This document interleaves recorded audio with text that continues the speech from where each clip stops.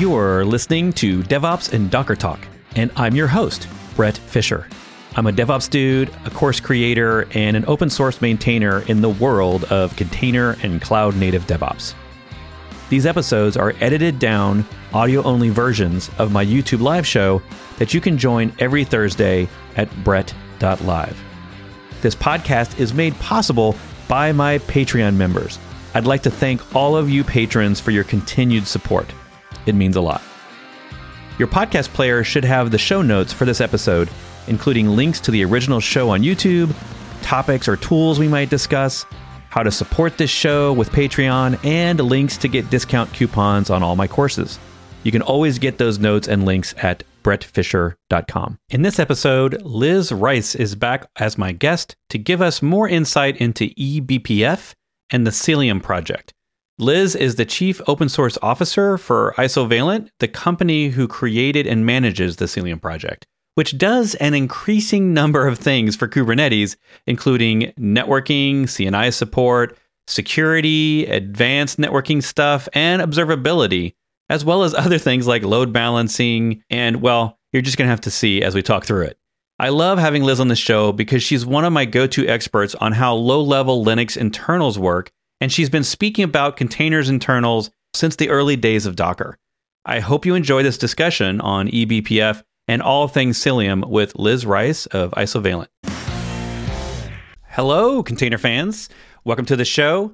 Very excited. Last month, we just launched something that we've been working on for almost a year is the Loot Box or the merch store. So you can go here to buy all your favorite designs. I only have 4 or 5. We've been working with a couple of designers. We've got more coming, but I'm excited here about what the potential is and what we're going to be releasing soon. We were just actually talking a few minutes ago about SneakerNet. In case you didn't know what SneakerNet was, it was a thing back in the 90s. We would actually walk our stuff from one computer to another because it would be faster than using the network. Back when we had 10BASE-T and it wasn't switching, it was hubs and it was really slow.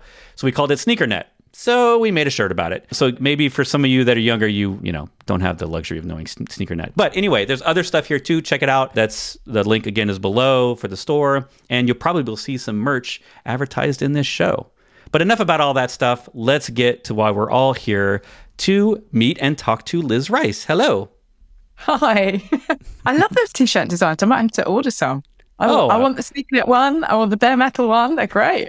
Thank you for that. The bare metal one was motivated around people that have to deal with physical infrastructure. And so we tried to design it like a concert t-shirt.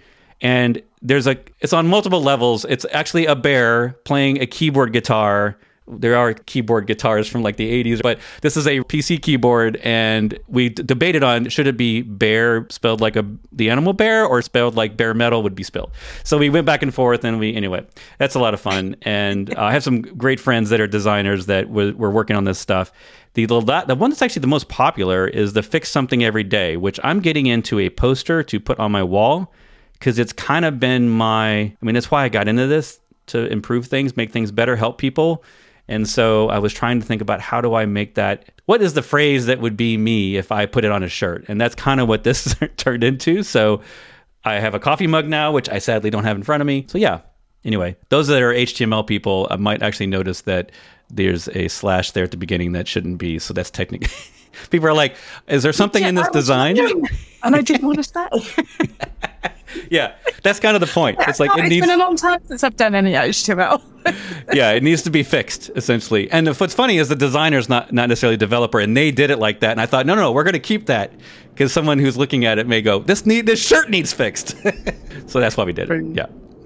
Well, thank you so much, Liz, for being on the show. For those that do not know Liz, she has been on here at least once before. We met way back in the early days of Docker because we both could not shut up about Docker. She has one of my favorite all-time talks where she creates a container runtime live on stage in front of you and basically shows you how little there really is to the basics of what Linux containers do. And you don't do that anymore, do you? Do you still do that on occasion, or?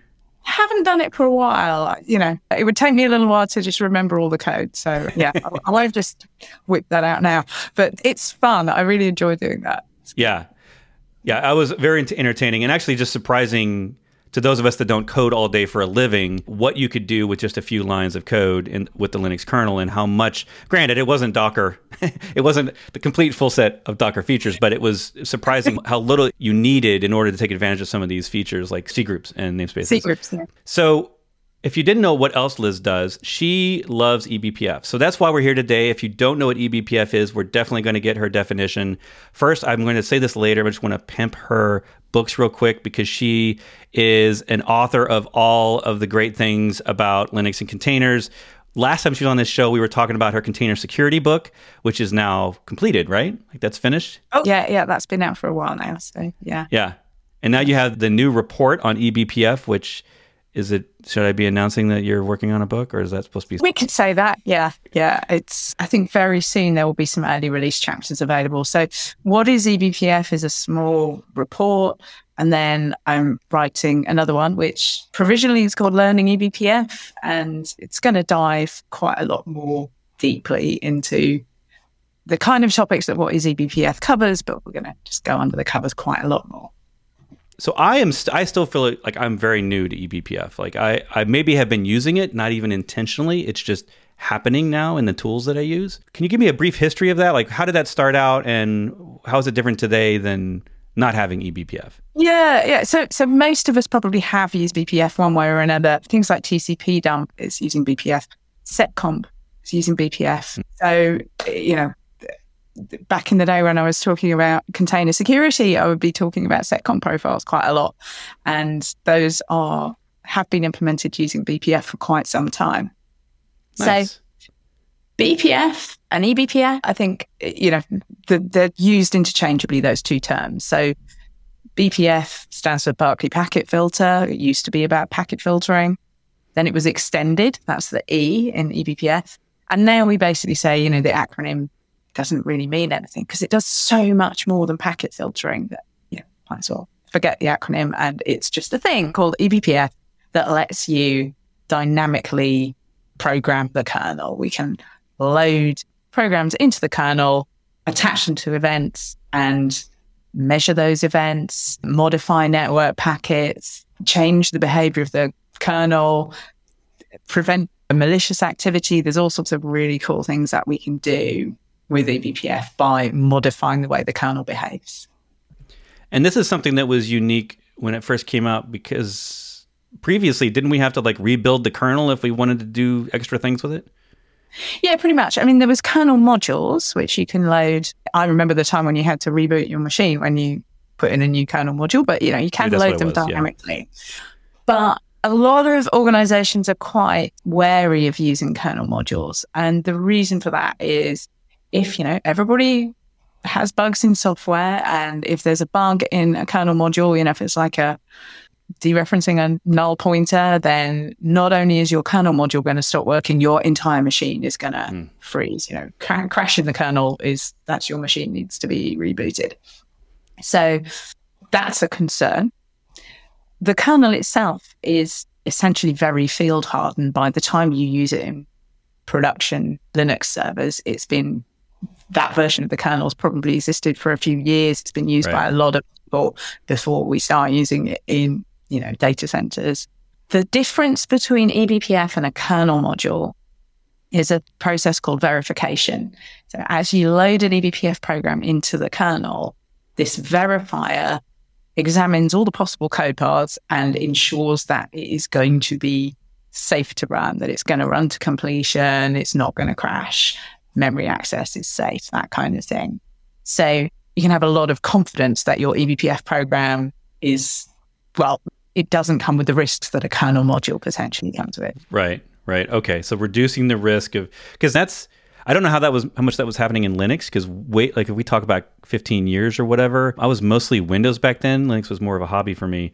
But I remember that there was some statistic that came out of, I think, Mark Russinovich Microsoft was saying that 80% or 90% of their blue screens of death on Windows were caused by external drivers. And yeah. I think of the modules as someone like Windows drivers. It's like that you're trusting this third party, which is almost always not going to be as good as writing code as the Linux kernel team. And you're trusting them that now your computer is only as safe or as stable as that thing. So so you're saying BPF necessarily gives us is there a way where like you can dynamically load these, right? These are things that you don't need to reboot for. Absolutely. Yeah, you can dynamically load them, and typically you might load lots of them. So an application like Cilium is loading lots of different small eBPF programs to different parts of the networking stack and so on, and aggregating them together into this sort of networking functionality. I say that there's plenty of examples where you can have a really simple eBPF program. There's a lot of work done, particularly by Brendan Gregg he's now at Intel, but he was at Netflix, when he did a lot of this pioneering work on how you can get tracing information, measure all kinds of different activity on your machine using eBPF programs. So you might attach a simple, very lightweight eBPF program to an event that you want to measure. I don't know, how many network packets are arriving or which processes are opening files. And these are very sort of easy to understand, kinds of uses of EB that have been super useful and really revolutionized how a lot of this observability, this low-level metrics gathering has been done over the last few years. I do remember, I feel like for me, the not kernel expert in the room, that I felt like it was a lot of the hype at first was around performance, like that this, if you wanted to do things that you could maybe do some other way, like tracking the number of network packets, like maybe your network driver had that kind of API or something that you could get that data, but that BPF was allowing a way for a much more efficient use of cycles and that was way faster. Is that still one of the primary reasons? Yeah, it can be really, depending on the thing you're trying to achieve, quite often it can be much more efficient to do that in the kernel, because when you transition between user space and kernel, that can be quite costly to make that transition. So sort of, you won't notice it if you do it once, but if you do it a million times, it will, it'll amp up. So you can avoid that kind of transition by doing things in eBPF and sort of asynchronously transferring the information that you've collected into user space. And so, you made some great examples, like, was it TCP dump? Was that, I'm trying to remember a couple of basic examples of things we probably all used. But one of the titles in this in this video was Cilium. So I should mention to those that are watching that I didn't actually say this at the beginning. Liz Rice, actually, so she is now the chief open source officer of Isovalent, which I was incorrectly saying. So it's Isovalent, everyone. Now you know. And this is a company that, did they found the Cilium project? Yeah, absolutely. So in fact, the Cilium project came first, and the same group of people then went on to found the company around that project. So that's kind of the history of it. And now the Cilium project is part of the CNCF. We donated it earlier this year, but obviously it's Isovalent's focus. We're absolutely, Cilium is our, I guess we still think of it as our baby. Certainly, the folks across the team have been working on Cilium for years. So there's a ton of really amazing expertise. And I think one of the things that I didn't realize until I joined Isovalent was the extent to which Cilium has actually kind of developed kind of hand in hand with eBPF. So there's quite a lot of eBPF capabilities, particularly on the networking side, that folks at Isovalent have developed in the Linux kernel. One of the two maintainers in the Linux kernel of eBPF is Daniel Bulkman, who's one of my colleagues at Isovalent. And we have a bunch of other folks who are kernel contributors. And so that kind of the expertise that I get, the privilege of learning from it is pretty amazing in Isovalent. Nice. And if people don't know, Cilium started as a project exclusively for Kubernetes, right? Does it predate?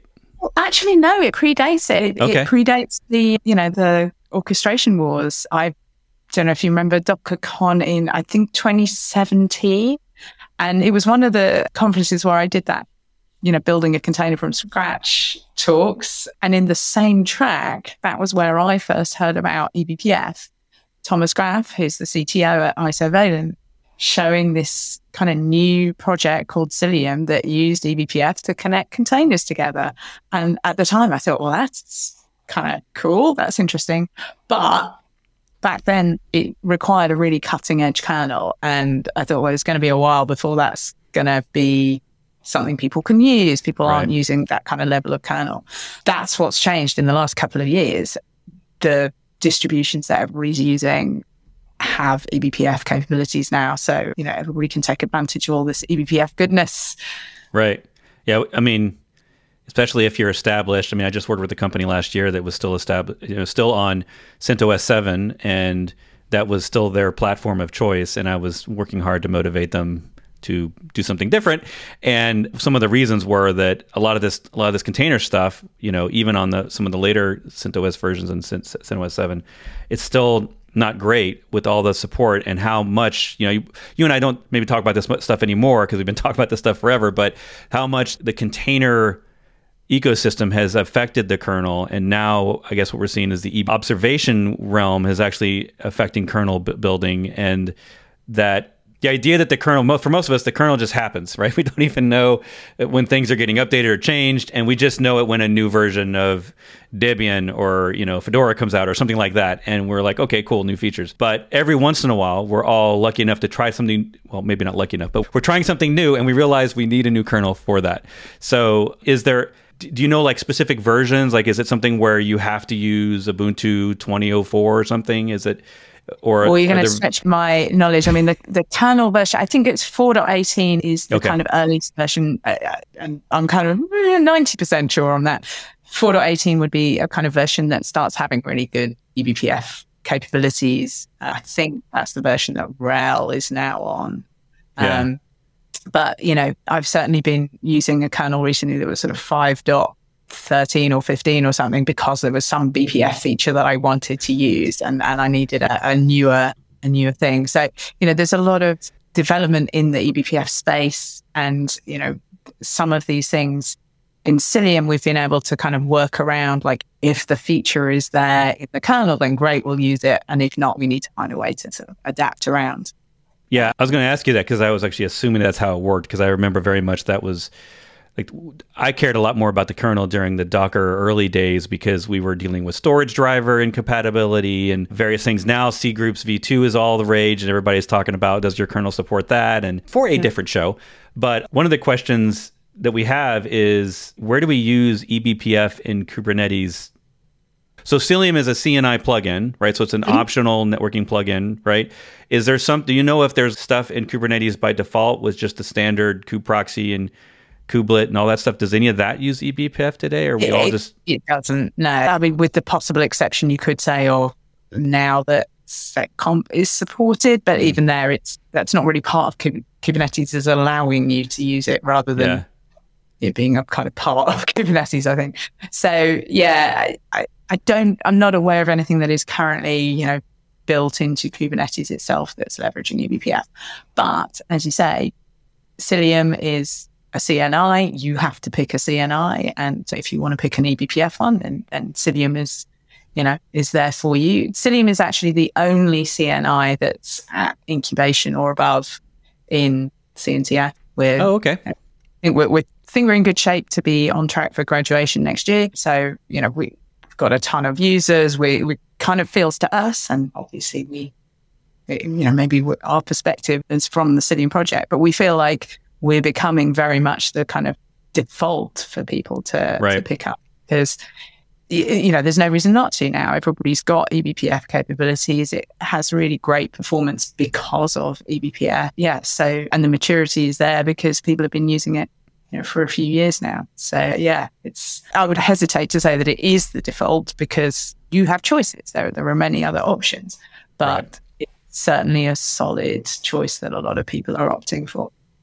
I'm not necessarily one that recommends CNIs to companies, but I wasn't going to say that, but I do feel like, I agree with you. I do feel like that I see it a lot in distributions as the preferred networking provider. I see it a lot discussed as if you're rolling your own with kubeadmin or whatever, like use this CNI. And certainly when people start talking about network policy and stuff like that, I feel like it is, if not one of the top mentioned ones on the internet, it is the number one. So, and it's kind of distributions use it. So, the GKE's Data Plane v2 is based on EKS Anywhere, is using Cilium. There are others to come in the pipeline very soon. So, there's a bunch of managed services that will give you Cilium by default. Right. One more question on eBPF. Where could you start learning eBPF? And I'm just going to say, well, you could just look at her report that we just mentioned. But that's one thing, right? I guess the docs inside of, is there a I know on the eBPF website, is there like docs for eBPF itself that Yeah, I would say the eBPF.io site is a good place to, to find some documentation and also to find good examples of projects that are using it, the kind of links to conferences and community. eBPF Summit is happening just at the end of this month, 28th and 29th, and that's going to be online. So, it's free and it's online. So if you want to learn about eBPF, that's a great place to join. Also, our Slack channel, we have a eBPF and Cilium Slack community, 13,000 people there now, I think. And it's welcoming. We try really hard to, there are no bad questions and not a straightforward, it's not the easiest technology to learn, but it's certainly really fascinating if you're interested in that kind of, it's kernel programming, but you can get into the benefits of eBPF with a bunch of tools like Cilium, like some of those tracing tools that I mentioned that Brendan Gregg had worked on. There's a whole load of command line tools that you can use and sort of explore and get a feel for how eBPF, the kind of things that eBPF is really good for. Yeah. On top of that, I was going to mention that I look at it almost like eBPF. Either there's almost like two types of people I could see where, much like a lot of these APIs, either you're a kernel programmer and you're trying to, you know that you need to write something that you're considering whether eBPF can take advantage of it, or you're like me, more of a user, and you just want to use a tool like Cilium. Mm-hmm. And so maybe learning the tool is your gateway drug to more of how eBPF works, rather than trying to come up with something that, I don't imagine a problem. I always prefer to have a real problem in my real life that I need to solve, and then I use that tool for it. That's to me, that's always the quickest way I learn, is when I really have to use the tool or the thing I'm trying to do won't work. So I would recommend that. That's a lot of what my courses try to do too, is we try to solve real world problems for you so that you actually can use these things instead of just know the theory. I just remembered we also have some labs on our surveillance site. There's a /labs page with a bunch of different instruct-based labs, so you can go into a sandbox and walk through. One of them is about, writing your first eBPF program. There's a bunch of things about using Cilium, learning about network policy. I think there's one about cluster mesh. So there's a few different learning scenarios there, and you can walk through those. Learning by doing, which I'm definitely a fan of. Nice. Labs. Always love the labs. Was Cilium always based upon eBPF? Was that, or BPF? Was that its origin? Yes. Yeah. It was certainly eBPF from the get-go. Yeah. And original folks who started the Cilium project were really working on eBPF. And it was a kind of combination of how can we use this new eBPF thing to build the next generation networking stack.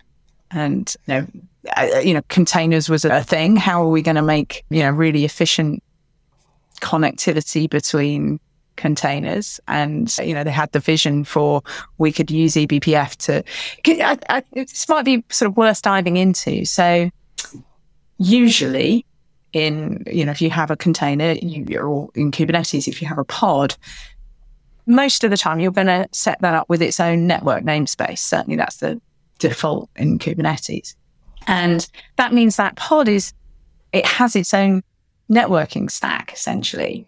So every time you send a packet from one pod to another, even on the same machine, the packet is going down through one networking stack and sort of through the hosts, depending on how the host is configured, and then back up through the pod's networking stack. If you have a packet arrives externally, it's going to go through the host's networking stack and then into the pod's network namespace. You have that virtual Ethernet connection between a host and a container network namespace, and then through the networking stack in the pod.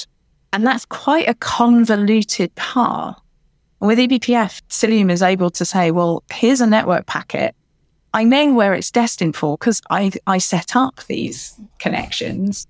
I don't need to go through the whole host network stack, I can send it directly. I can sort of pick it off the incoming network stack and put it into the pod's network stack directly and make the path for that packet much shorter. And that's why eBPF-based networking is so efficient, because you can kind of pick and choose which bits of the networking stack you're going through so effectively. Is that true for multi-host networking, or is that just like for container to container on the same kernel? Yeah. So, I mean, if you're going to go from one machine to another, you are going to have to go through, well, your packet arrives. I think the inbound is the sort of easiest to picture. So your inbound packet is either destined for a pod on this host, or it's destined for a pod somewhere else. And Cilium maintains a hash table of endpoints. And so it's much sort of faster to look up in a hash table rather than going through the whole routing table. Going through IP tables is the kind of thing that we're able to avoid, really. So, you know, here's a destination address. It's in that pod, or it's on this different machine over here. I am going to have to send it out of this machine. But the other interesting thing in a Kubernetes environment is how, pods come and go dynamically. And that means you have to create and destroy endpoints dynamically. Every time the pod appears, it's got a new IP address that needs to be assigned to it. And IP tables is not efficient at adding new or adding and deleting new entries. It kind of rewrites the whole set of IP tables every time it changes. Whereas with this hash table that we have in Cilium, you can just, delete one entry at a time. It's a hash table. So it's much more efficient to keep up with those kind of dynamically changing addresses in a Kubernetes world. Especially when you're talking like dozens and dozens of IPs per host, which is totally not, 20 years ago. Unless you were on Linux hoster, that's a very rare thing to have in a data center or in typical companies. So this stuff has changed a lot since we've all invented this idea of virtual interface has been around forever, but the idea of like every app gets its own virtual interface. So the thing that we were talking about before the show is how much Cilium can do and how little of that I know that it does. So is there, I go to the website, I'm thinking, is there like a list of checkboxes or something of like all the things? Because this list sounds like it does everything related to a packet. If it's related to some sort of packet that has to go over some sort of communication, it does it all. Yeah. And, we have these three buckets of networking, observability, and security capabilities. And it is like pretty much everything that you want to do related to those network connections. I think it's always going to be critical to be able to see what's happening in your network, diagnose any issues, understand, if you do have, latency issues, what are the apps that are causing that, or what's the root cause of that? If you have DNS issues, because everybody has DNS issues, always DNS, being able to see, exactly, and the Hubble component of Cilium can show you every packet, every packet that's flowing through your network. And so we can build up a service map so you can see how communications are flowing between different pods and services in your Kubernetes deployment and with the outside world. So that part's critical. And then security is, also not just critical, but it's also really efficient when you can build it directly into the networking layer rather than kind of having a separate kind of building it over the top. I'm a huge believer in defense in depth, and I'm not going to say, I would never tell anybody that all you need is network security, but, doing a lot of things like network policy incredibly efficiently in eBPF. And now we have the component called Tetragon, which lets us have policies related not just to network policy, but also to other kinds of events, things like file opens or execution. So using Tetragon to say, well, actually, I want to know if somebody touches a sensitive file from within a pod. And if that happens, I want to know exactly which pod, what was the executable that was running that caused that event. And Tetragon can give us all this really in-depth diagnostics so that if there is a malicious activity, a malicious event, we can, really get the forensics to see how that happened. And there's even the ability to kill processes if they're behaving in an out of policy way, it's impressive. It's very smart. It sounds like it would be hard to do a one-line summary of all the things this does. Okay, so all this is open source so far that we're talking about? Yeah. Okay. Everything. And is it I said it does have some enterprise features, but the vast majority of Cilium's capabilities are open source. And we really start getting to enterprise features when we think about things like high availability. There are some power features in the Hubble enterprise version of the UI, that kind of thing. Absolutely, there are plenty of people out there in the world using Cilium open source in production. So you can use it for real. Yeah, if Amazon and Google are already using it for the cloud infrastructure, chances are there's a lot of packets being passed right now through Cilium networks. Is this something where I can... I always thought of, with my limited knowledge of Cilium, I always thought of it as it's the basic network. I can make it my basic networking provider. It can do security policies in my Kubernetes cluster. And I always just thought of, I'm sure that's just about all it needs to do. And now that so I've read on here that we can do ingress with this. So this would replace an ingress provider. Is that true?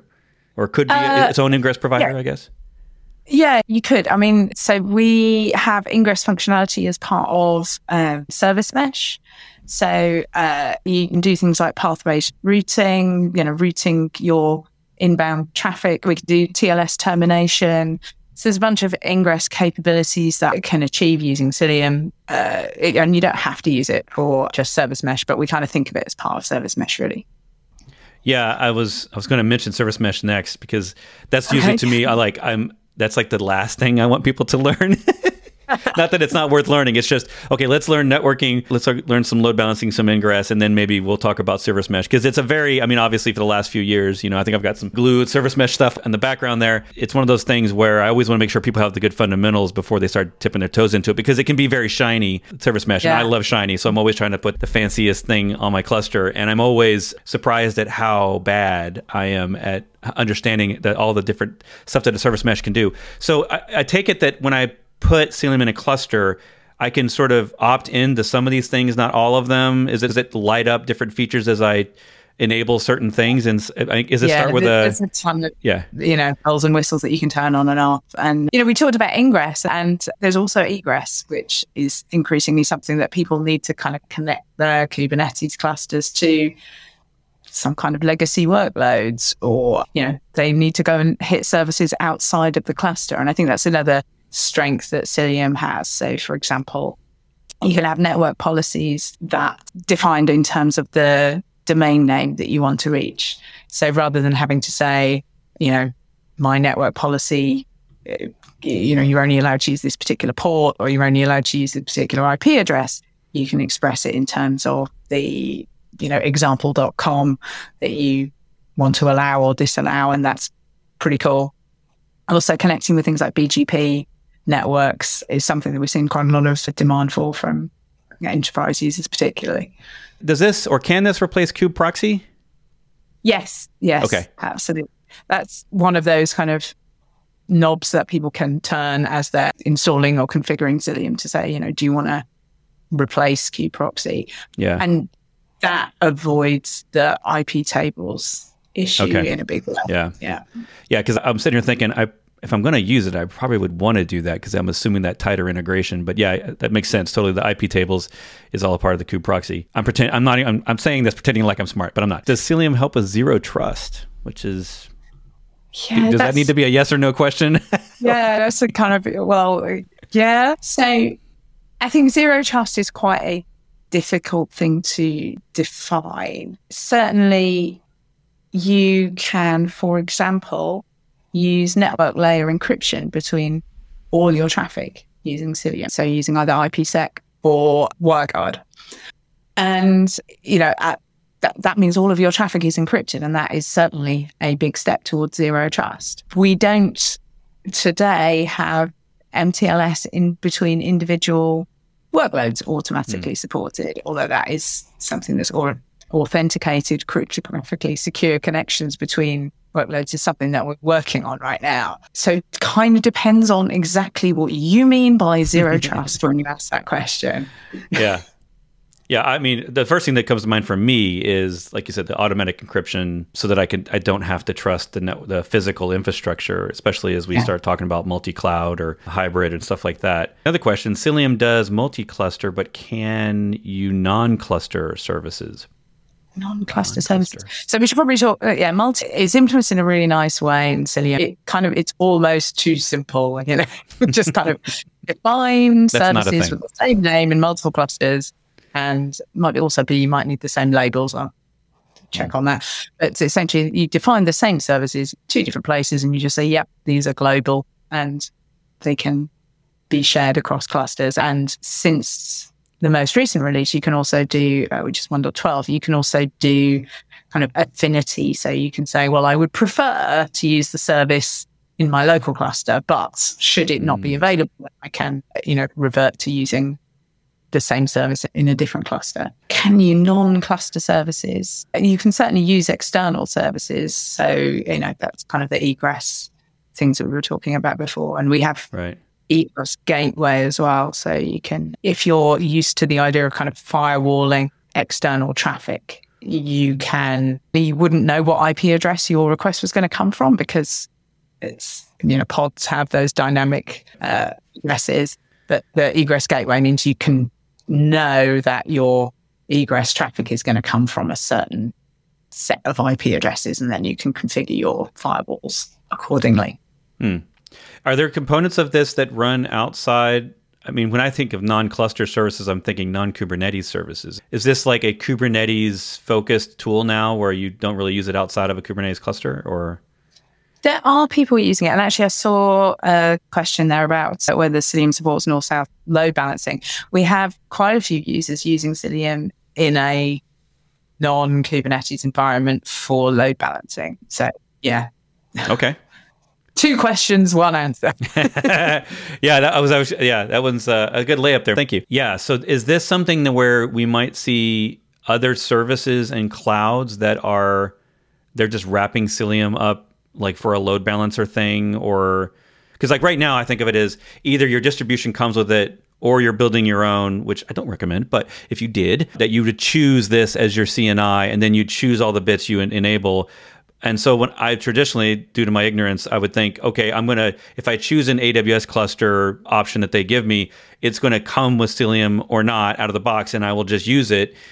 Is there like other things outside of Kubernetes clusters in the cloud that, like when I think of load balancing, I think of like, external load balancers at Amazon or, any of the other cloud providers? Yeah.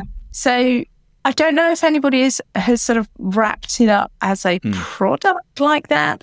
I do know that people are replacing physical load balancers with eBPF-based load balancers in Cilium-based eBPF load balancer because it's so efficient. One of the really interesting things, one of the things that's very cool, this is a little bit of a digression, but I think it's super interesting. Yeah. So the thing called XDP, which is part of, and it stands for Express Data Path, and it's a hook where you can attach eBPF programs that is very close to the network packet arriving. So close, in fact, that it can actually be offloaded into network card. So if the network card supports it, you can run those XDP programs, those eBPF programs that are triggered by an arrival of a network packet, can run on the card itself. Right. And so things like load balancing or filtering, like DDoS protection, it's super efficient. That packet is dealt with, never got anywhere near the CPU. So it's really cool. That is actually pretty cool. And of course, those of us that have been around long enough, I mean, nowadays, if you're just a cloud engineer and you never had to deal with hardware in the history, you maybe don't realize that there is this CPU or network CPU essentially on the card. And I remember back in the day when we didn't really have powerful CPUs, we didn't even have multi-core, that like making sure that your driver was enabling the NICs CPU was so important, because otherwise you wouldn't get anything near the wire performance of your network. And it's sort of just done for us nowadays. Like we just get these servers and they're already enabled. But that's actually really cool. And so your tools can see that, right? It's not like you're losing visibility, right? Like you're just offloading performance to yet another specialized CPU on the machine. Yes. I mean, in that example, for sure. Yeah. Yeah. I don't know if there are any other kind of specialized eBPF hooks on, on dedicated hardware, but maybe there are. Yeah. All right. So another question for me, because I'm pretty new at this. Is there like a fancy web GUI that I get to like look at some of this observability stuff? Is that something that comes with Cilium, or how do I get those things? Yeah, there's the Hubble UI, which Hubble comes with the CLI. So you can, if you're comfortable with the terminal or you want to manipulate that output as it generated, then the CLI is your friend. And then there's the UI, which is probably, I would say, most useful for seeing things like the service map. So, and there's also a thing called the Network Policy Editor, which is on networkpolicy.io, which you can use for visualizing how your network policy is going to affect traffic in your cluster. So it's quite a nice way of building those network policies. It's certainly very visual. The other visual thing that we have is not really a Cilium thing, but we generate Prometheus metrics, and there's some nice Grafana dashboards that you can get really good, insight into how your network's performing. You can see, I don't know, TCP packets being dropped or HTTP errors or latency graphs, that kind of thing. That's the Network Policy Editor. Yeah, it looks like we got a couple of ways into that. Yes. The I/O. I didn't know about this. This is awesome. I mean, because sometimes when you're doing concepts and stuff like that, you're having a hard time understanding all this and all these features and how they affect. So I'm always trying to add more visualizations, because that's one of the challenges, right? I think overall with Kubernetes is you're building you can build a data center level network complexity inside of a single machine now. And most of us, like most developers that were developing their app, never had to deal with so much network complexity because there's usually someone else doing their job. And now suddenly we're throwing even more of this YAML and these policy editors and all this stuff at the DevOps people, at the people that weren't traditionally the network people. Of course, if you're in a very, very big team, I'm sure that there's network dedicated people that are already, updating the physical infrastructure with their own code. And I used to, way long ago, I was a Cisco network engineer. Those days are long gone by, so I've lost most of that knowledge, and I barely remember what a TCP packet is now.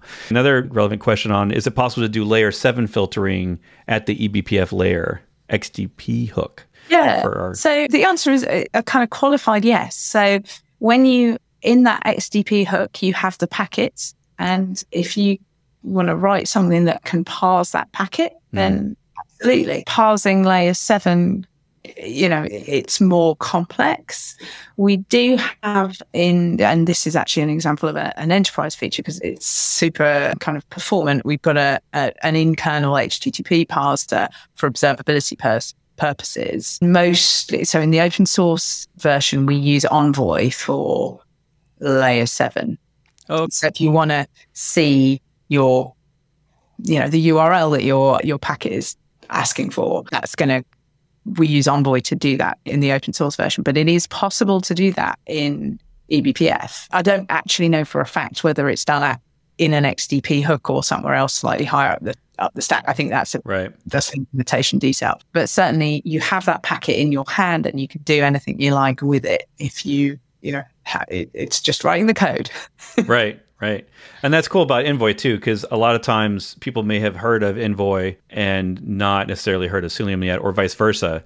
And it's sort of because that's another project. I'm not sure if we've had them on the show, but I've been using them more over the last few years in projects as getting people off of Nginx and into other options that maybe are more fitting for their particular scenario. And that's been one of the projects, I think. And I think actually we have had someone from that team on the show, but there's been so many projects on the show these last few years, I forget. And it's used a lot. I mean, it's a powerful powerful proxy. And I think a lot of projects use it.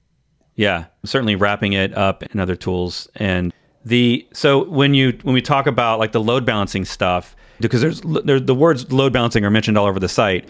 Is that just some of this stuff? Is it like a little bit everywhere? Is there some of it that's in the XDP stuff, and there's some of it maybe in the Envoy? Because that, when I think of like layer 7 or ingress load balancing, I think of a proxy. So I guess load balancing is kind of a generic term here, because I was about to ask you, where's the load balancing go? But that's kind of a the load balancing is which bits? You know, we talk about service load balancing. You know, the key proxy replacement is load balancing. You know, one of the interesting things when I first joined Isovalent, we were talking about the concept of Cilium Service Mesh. And, you know, when you think about, well, Cilium already has observability, it already has a ton of security features, it already had load balancing. That's covering a lot of bases that you expect from a service mesh. And that was kind of, you know, the beginnings of that project. Okay. Yeah, that makes sense. I think one of the things after people get through, like maybe let's say my Kubernetes 101 course, or if you take a workshop or something, we kind of glaze over all this networking stuff because it, you know, a lot of it is optional to a developer that may not have to ever care about any of this stuff. It might be taken care of by another team, the DevOps team, the networking team, the DevSecOps team, something like that, where they're defining network policies. They're deciding on how you're going to do layer 7 ingress and what the security groups are and all the other things that we think of when we think of networking security. So I hate to always teach it, even though this is a lot of cool stuff. I'm afraid to teach it on day 1 or 2 because I don't want people to think you suddenly got to care about all things observability and networking. But as people mature, and so those of you, if you're sort of in your, you know, you're more than your first week of Kubernetes and you're maturing, I really feel strongly that like networking, more than storage even, it's kind of that area where we're all working in distributed computing now. Every app we make is probably a distributed app at some level. And we need to invest more time in networking.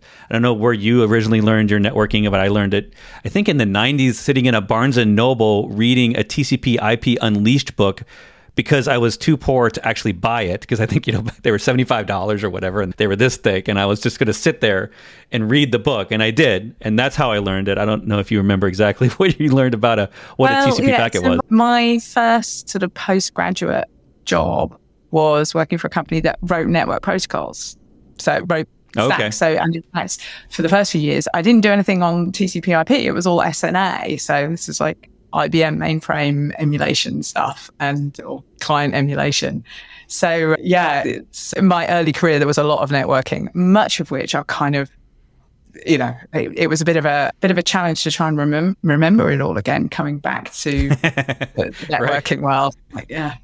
Yeah. In fact, I think often that I just really need to go back and reread a TCP book or a TCP IP book or something that's, because I mean, it's the protocol, you know, I got in back, sounds similar to you, that, you know, back when it wasn't always going to be TCP, UDP, and ICMP packets. Like these weren't necessarily the default back in the day. We had a lot of other protocols. Yeah, I mean, I worked on ATM, I worked on MPLS. Yeah. You know, it was there were lots of different options. Yeah, lots of ideas. Thin net, thick net. Yeah, everybody had their own way of getting things from one server to another. And I think that now that we've pretty much standardized on this protocol, at least outside the data center, that for those of you out there, if you're trying to learn this stuff and you haven't taken networking fundamentals, if you haven't gone back and had to remember exactly how subnets work, and sorry for the jet noise, exactly how, you know, what's the proper size of a packet? Like, what's the default size? Like, what are these NIC card CPUs that we're discussing? Like, what does that mean? And virtual interfaces in Linux. And like, these are the concepts that Linux and Kubernetes are all built on. So I find it really helpful.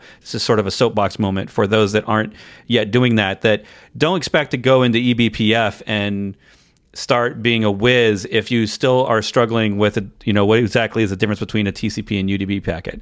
So there are great networking courses out there. I don't teach them. Sorry. I wish I had a networking course. I also wish I had an eBPF course, but I don't have any of these things. So take those before you know, at least as part of this, because I think that these all go hand in hand. And I think it's a really good refresher, even for those of us that have been doing a long time, out every protocol, NetBIOS, NetBEUI. I hated NetBIOS. X25, I remember. Yeah. Yep. X25. X25 for me was always one of the ones that either worked or didn't. NetBIOS was the kind of one thing with Windows where it was like, it sometimes works, it sometimes doesn't. You have, yeah. Yeah. Strong memories. There's a question there. Should we store the eBPF bytecode or the code before the CLang compiler? Okay, this is definitely something I know nothing about. So so I know why this has come up. There's been a project that talks about storing eBPF programs in pushing them into OCI registries, a bit like Docker push, which is, on the face of it, why not? I mean, this is code. Why should we not store it in a registry? I quite like the idea of general purpose registries. The thing about eBPF is you typically have a lot of these very small programs, and they're usually customized in some way before that. So, for example, you might have you're going to need a different eBPF program for every network interface, and that includes every virtual interface. So for every pod, and they are typically kind of customized at the point before they're loaded. I mean, you could store them in a registry, pull them from a registry, modify them and download them. But I think that's it. There's usually more complexity. There isn't a one-to-one mapping between I want to do a thing, I'm going to pull an eBPF program. There are dozens and dozens of programs, eBPF programs involved in Cilium, for example. So I personally, I've not actually seen anybody using the OCI registry storage idea as in a production environment. What has happened, one of the kind of more recent developments in eBPF is a thing called compile once, run everywhere, where it essentially makes eBPF programs compatible across different kernel versions. And I think that will lead to the idea of, perhaps having a general purpose store for eBPF programs might start to be more realistic, but it's certainly not something I've seen today. The answer to whether or not you should store the eBPF bytecode or the code before Clang compile, I mean, the code before Clang compile is the source code. I don't think people would normally store source code in registries. I mean, yeah, I guess you could. But yeah, most distribution of eBPF programs, I would say there's a user space component or some number of user space components, some number of eBPF programs. They're probably delivered as a container image or, maybe as a package that you can install into your, Linux distribution or even Windows distribution now that PF for Windows is becoming a thing. All right. Yeah. I'm unlike you. I'm very much like I sort of deal with Linux, and I believe that there is another operating system called Windows. So I get very out of my depth very quickly. Well, my BSD fans are going to say, "Hey, don't forget about my BSD." No. Yeah, Solaris forever. Yeah. That's right. And so the eBPF for Windows is a thing. Microsoft have been working on that, and they have done some demonstrations of Cilium running on Windows, which is pretty exciting.